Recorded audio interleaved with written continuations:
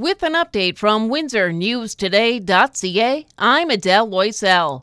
Police in Windsor are looking for two men who forced their way into a home and struck a 62-year-old woman in the head with a gun.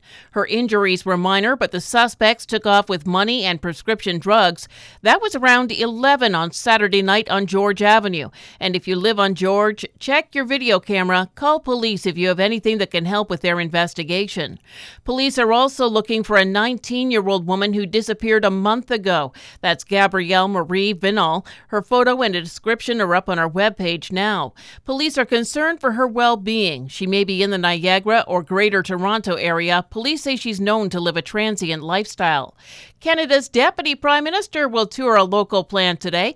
Chrystia Freeland's in Windsor for a roundtable with workers in manufacturing and technology. A few weeks ago, the Prime Minister was in Windsor to tour the Windsor Assembly Plant. Tomorrow, Prime Minister Justin Trudeau is expected to table a financial offer to the premiers for health care. In return, the Globe and Mail says Ottawa wants a commitment it will only be used for health care. The provinces have been lobbying for more in transfer payments, but the strings attached have been a sticking point. Lakeshore is looking for public feedback on its fire department, so it's launched an online survey. We have a link to that up on our webpage. It's working on a master plan for its fire department now. The survey is open until February 24th. The first Leopard 2 tank from Canada has arrived in Poland. The defense minister announced it on Twitter yesterday. Canada's donated 2 for use by Ukrainian forces as they continue to fight invading Russian forces. Anita Anand says training Ukrainian forces to use the tank will start soon. The search for survivors continues after a 7.8 magnitude earthquake in southern Turkey and northern Syria. At least 200 people have died. The Associated Press says that number is expected to rise. And the Grammys last night. Beyoncé won her 32nd award and became the most decorated artist in history.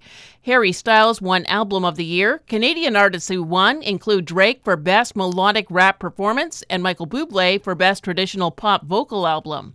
8-1 for the Spitfires over the Attack. Leamington lost to Chatham 6-4. Wheatley beat Amherstburg 6-4, and the 73s lost to Blenheim 4-1. The NFC beat the AFC at the Pro Bowl 35-33.